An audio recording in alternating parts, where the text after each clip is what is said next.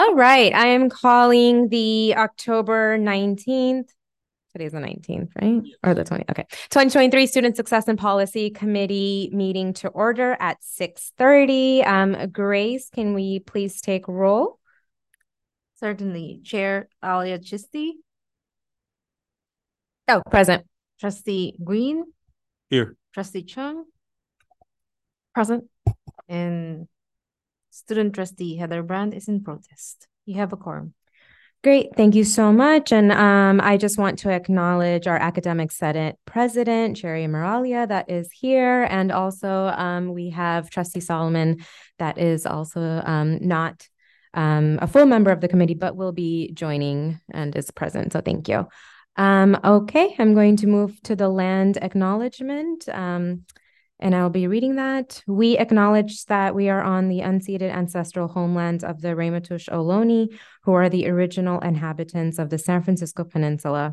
As the indigenous stewards of this land and in accordance with their traditions, the Ramaytush Ohlone have never ceded, lost, nor forgotten their responsibilities as the caretakers of this place, as well as for all peoples who reside in their traditional territory. As guests, we recognize that we benefit from living and working on their traditional homeland.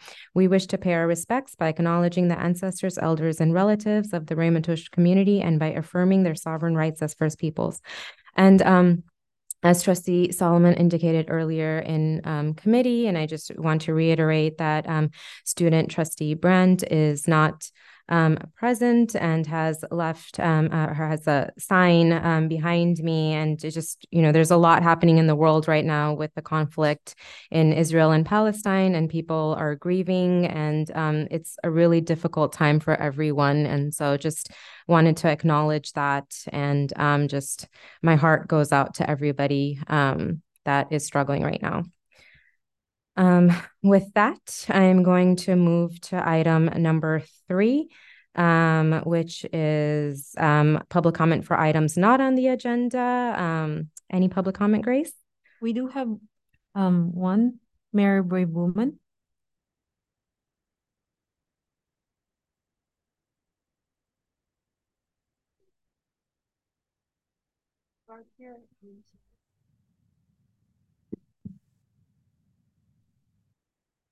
Good evening, trustees. And Trustee Chisti, thank you for your comments. I'm here now to speak not as AFT president, but as the descendant of colonized people, a mother, a grandmother, a member of this community, a proud graduate of CCSF and mathematics faculty. I was disturbed to hear reports from students that there has been what at best can be called an attitude of tone deafness with respect to the humanitarian crisis currently impacting our students. And I want to remind us all that this is not the time for business as usual. And I want to implore all members of this community, of our college community, to offer our students grace, leniency, and compassion if they struggle to meet deadlines, attend class, or choose to join a walkout while they cope with the very real threats to their families and loved ones. The violence may be thousands of miles from our door, but the trauma is here in our hearts, minds, and lives of our community members. Thank you. That concludes public comment. Thank you so much, Mary. I appreciate that. Okay, moving on to minutes. Do I have a motion to approve the minutes from, is it June 8th? Moved by Trustee Chung. Second. Seconded by Trustee Morel. Any discussion? Seeing none, Grace, could you please take roll? Chair Chisti? Aye. Trustee Green? Aye. Trustee Chung? Aye. The motion carries. Thank you, Grace. Now we are moving on to the next item, which is our ceremonial awards and recognition, which is an opportunity to just recognize wonderful work that is happening in our college community. And I am very excited that we will be recognizing Ariel Ariel is a member of CCSF women's tennis team and is qualified to participate in the International Tennis Association Cup in Rome, Georgia, as one of the 8 athletes representing 2-year colleges across the country, and wonderful student. And I actually will turn it over to Dr. Martin to say more. Thank you, Chair Chisti. And first off, I want to appreciate and acknowledge this section of the Student Success and Policy Agenda. As we move forward, we hope to continue to find instances in where above and beyond recognition is deserving, and we have numerous examples of that around campus. We are excited to present Ariel this evening for additional recognition. Unfortunately, she's not able to join us. But she is not only a phenomenal tennis player, but in my opinion, just as important, if not more important, a wonderful student here as well. A huge part of our college community. And we're certainly proud to send representatives of City College to national tournaments where they can compete with other tennis players and other student athletes from throughout the country. So just really appreciative of the opportunity to recognize Ariel, and thank you for the opportunity to say a few words. Thank you so much, Chancellor Martin. And I will just reiterate, when I learned about the amazing feat of what Ariel has accomplished and is accomplishing and is maintaining a 3.8 GPA while doing all of that, that is amazing. And I feel really excited to be able to honor Ariel tonight. I do wish they were here, but I hope that we are able to deliver a certificate to them. And I will turn it over to my colleagues if they would like to add anything, or if not, then we can keep it. I'll quickly say congratulations. Thank you, Trustee Green. Thank you so much, Ms. Sue, for choosing City College to allow us to be part of your journey. Please don't forget us. And please put a good word for us in the worldwide stage. Thank you, Trustee Chung. And just as a good measure, Grace, any public comment? Don't have. All right. Thank you so much. So that brings us to our next item, which is policy administrative procedures. And the first is 6A, recommended removal of board policy 6.13, instructional materials fees. First read. I believe I am turning this over to our academic Senate President, Cherry Moralia. Take it over. Okay, so one of the subcommittees of the Academic Senate is the Educational Policies Committee. And the Ed Policies Committee, and I left my reading glasses in my car. This could be really interesting. They promote clear, fair, education-related policies compliant with Ed Code Title V and the ACCJC standards, and ensure that they support and improve student learning. So that's sort of the mission. And they regularly review policies that are part of our administrative procedures and board policies that fall under that particular purview. So they go through a regular round of updating and looking at the laws as it changes and just making sure we're compliant and they're written in student-centered ways. That's their role. And when they make changes and recommendations, they then send those to the Academic Senate, and we move those forward to PGC, and then ultimately they come to you. So that's what's happened here. When they were reviewing their policies, they noticed there are rules in Title V and Ed Code about educational materials that students receive from the college and ones that they have to pay for, or they can be required to pay for. So for example, a student can be required to purchase a textbook for a class, but when the class is over, they retain the textbook. So there's continuing value to the student, presumably, in having that textbook as a reference in the future. Then there are other materials that are used in the course of instruction that might get used up. So a really good example is the class that I teach. I teach microbiology, and we use gloves. And when students use the gloves in class, they throw them away. They don't take them home and use them later, right? They don't have continuing value to the student. So what the law says is that instructional materials that don't have continuing value, that students are not required to pay for those. The college has to absorb the cost.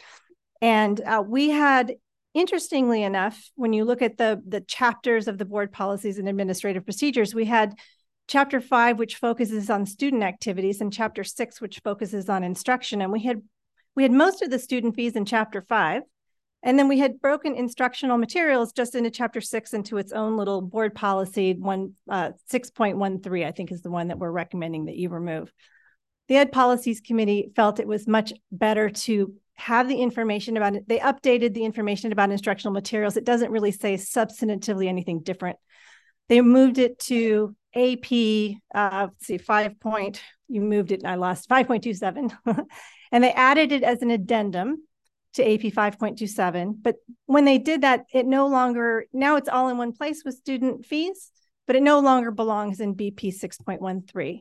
So that was sort of like an outlier. So we've cleaned up essentially this administrative procedure, and then removed, it sort of obviates the need for board policy 6.13.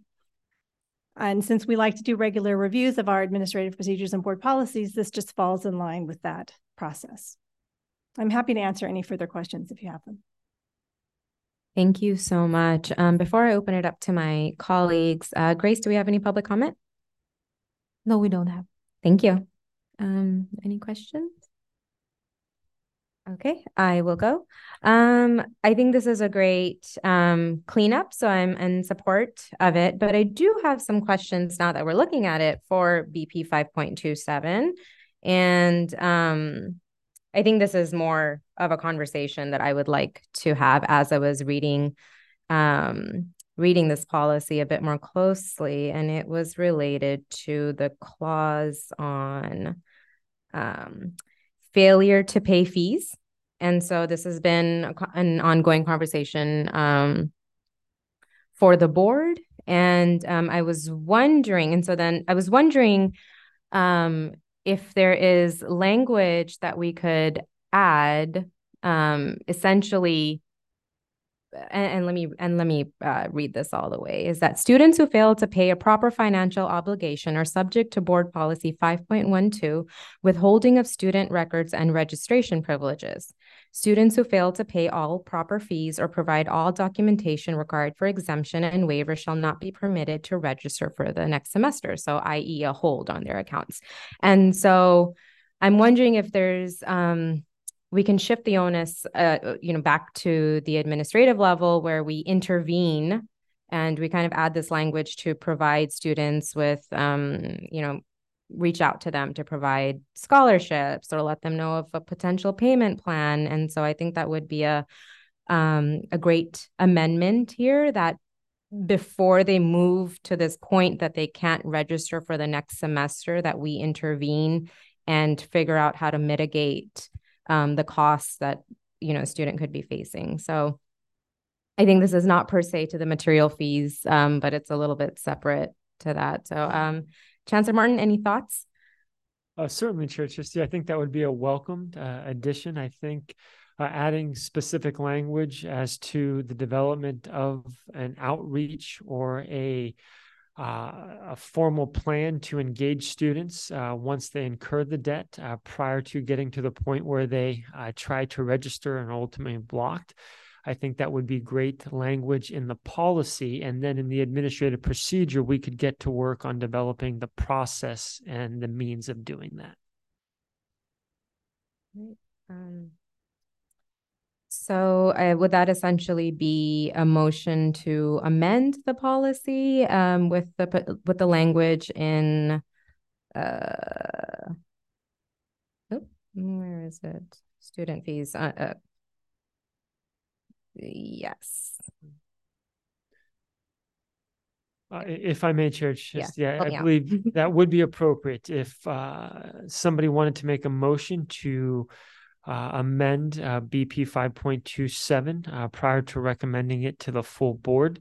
I think that's certainly appropriate, as it is agendized as recommended for the removal of board policy 6.13, but the consolidation of those items. So I think that would be appropriate, and I will mention that I do think it would be part of our process to circle back with the governance groups to inform them of any changes. So that will certainly be a part of our follow-up if the board were to amend it this evening. And before I entertain a motion, are we also, so we're also moving AP 5.27 to the full board? I don't believe so. I think the AP 5.27 is provided as information as the administrative procedures are go through the college governance process and provided for context, not necessarily approval by the board. Okay. Okay, I might be confusing them because there is a reference to parking fees, and I don't know where parking was. It in the BP 5. Oh yeah, it's in 5.27 BP. So this was something else that stuck out to me, was that in BP 5.27, there's a clause under parking fee that no student shall suffer removal, disciplinary action, suspension, or expulsion for parking on campus without having paid the appropriate fee. However, pursuant to board policy and AP 5.12, students shall have student records and registration privileges withheld if they fail to pay a parking citation in a timely fashion. Furthermore, unpaid parking citations will be reported to the DMV. And we just had a conversation in facilities around parking, and it seems to me, I mean, if I get a parking ticket and to have a hold on my account, like, is that a standard practice that we're currently engaging in? I would have to double check with our admissions and records. I do know it is not uncommon for other districts to have similar policies in place. I think the level of enforcement varies from district to district. Additionally, there are fees that we are required to collect per education code if we're to claim apportionment for that student. So we would certainly want to make sure that by allowing a student to register for courses with any outstanding fees, that we're not jeopardizing the ability to claim that student for apportionment. And that's something we can follow up on. Okay. I'll turn it over to my colleagues because I'm very curious to hear from them. And I'm going to start with Trustee Green since I'm going to start with Trustee Chung, and then I will go to you, Trustee Martinez. I think something I've been noticing on with SFMTA, I know there seemed to be a hot topic tonight, is that something great that they've been doing is they seem to have shifted their citation system for where they've allowed individuals, within a certain time frame, right? If they register for the Clipper Start program, for their sort of forgiveness program of sorts, or a discounted payment plan, I think it's a little bit more forgiving because I think the logic behind not paying for daily parking usually I feel like has roots in feeling financially insecure. And so I feel like it's already like, when we have a system like this, I think it becomes very proximal to punishing people for being poor. And so I think if there's a way for us to institute something of that nature, right, where they have a certain amount of days to, purchase a monthly or semester long parking permit or something of that nature, or a discounted payment plan or a forgiveness program, right? If this is, their first time or something, getting a ticket like this, I think that'd be really, really mindful and equity minded. Thank you. Thank you, Trustee Chung. Vice President Martinez? Just a very minor thing. On instructional material fee under BP 5.217, and this is a question to ask that I'm asking the Chancellor, is the proper spelling of non-credit without a hyphen? It was that way traditionally, but I don't know if it's changed. And in the old policy, it was spelled without a hyphen. That I is just don't know. a wonderful question, and I don't know either because I've seen it both ways, and I will defer to anybody who may know. But I have seen it both ways. Well, it was here at the college from 1970 until the time I retired in 2010. It was one word, and the reason for that is so it wouldn't be confused for not for credit. It was one word.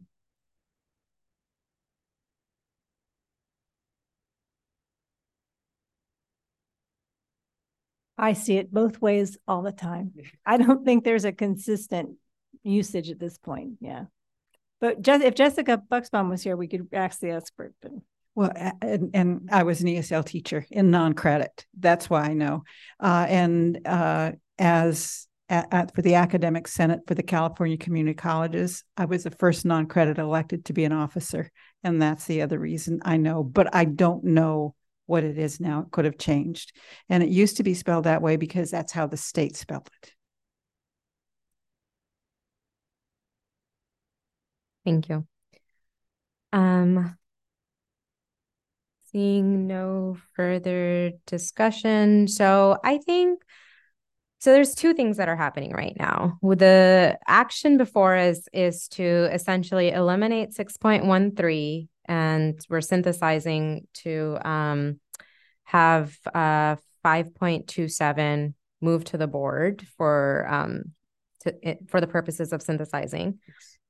But the second piece is that, and I will entertain a motion, is that we would like to integrate language.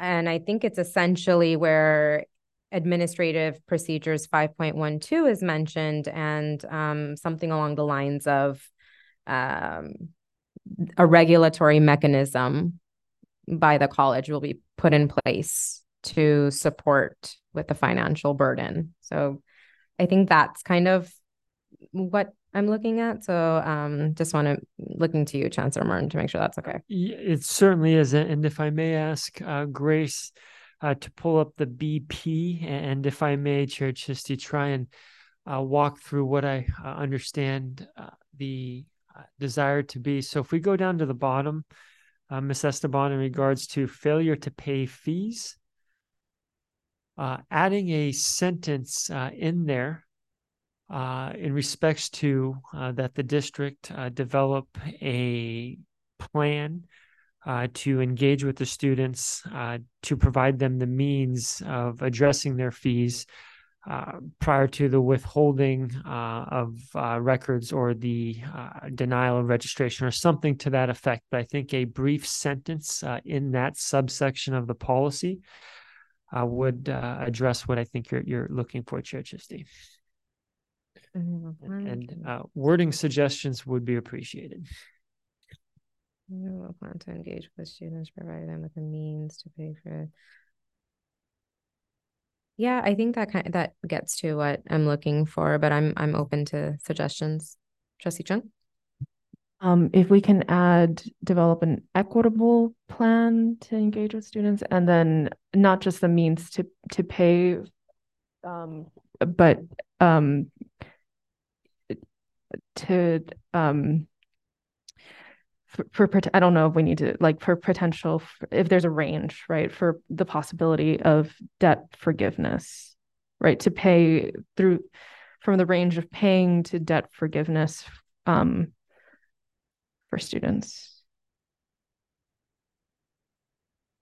I'm so sorry, Esteban, to be pressuring you we're to decipher what we're saying. It means, sorry, we're doing this live, so I'm gonna have to, I'm just gonna have to, that the district develop a plan to engage with the students, to provide to the district develop a plan for the students, to provide them with the means to. Maybe a friendly suggestion would be to provide them with the tools and possible solutions to pay, because solutions could encompass payment plans, waiving of fees potentially, or other things to that effect.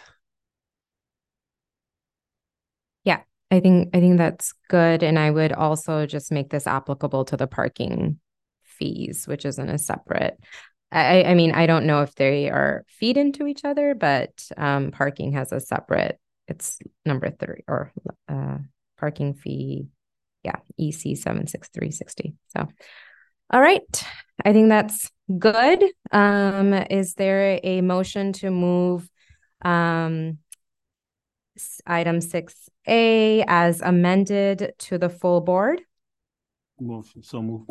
Moved by Trustee Green. And second by Trustee Chung. I just wanted to, if Ms. Esteban, can you add the word equitable plan? Sorry, develop an equitable. It's on that the district develop an equitable plan. Thank you. Thank you. Seconded by Trustee Chung. I will take a roll call vote. Chair Chisty, Aye. Trustee Chung, Aye.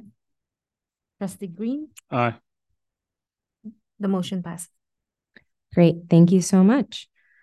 All right, moving on to future agenda items. And just as a friendly reminder to my colleagues, this is the last time that we're potentially meeting for the year, since there are no scheduled meetings in November and December. However, there's still a lot of different items that we want to discuss. So I am happy to schedule an additional meeting if needed, considering everybody's availability and staff capacity. So I can work with Chancellor Martin to make sure that that he communicates to all of us and figures out next steps. So I will hold off on any specific calls for items for now.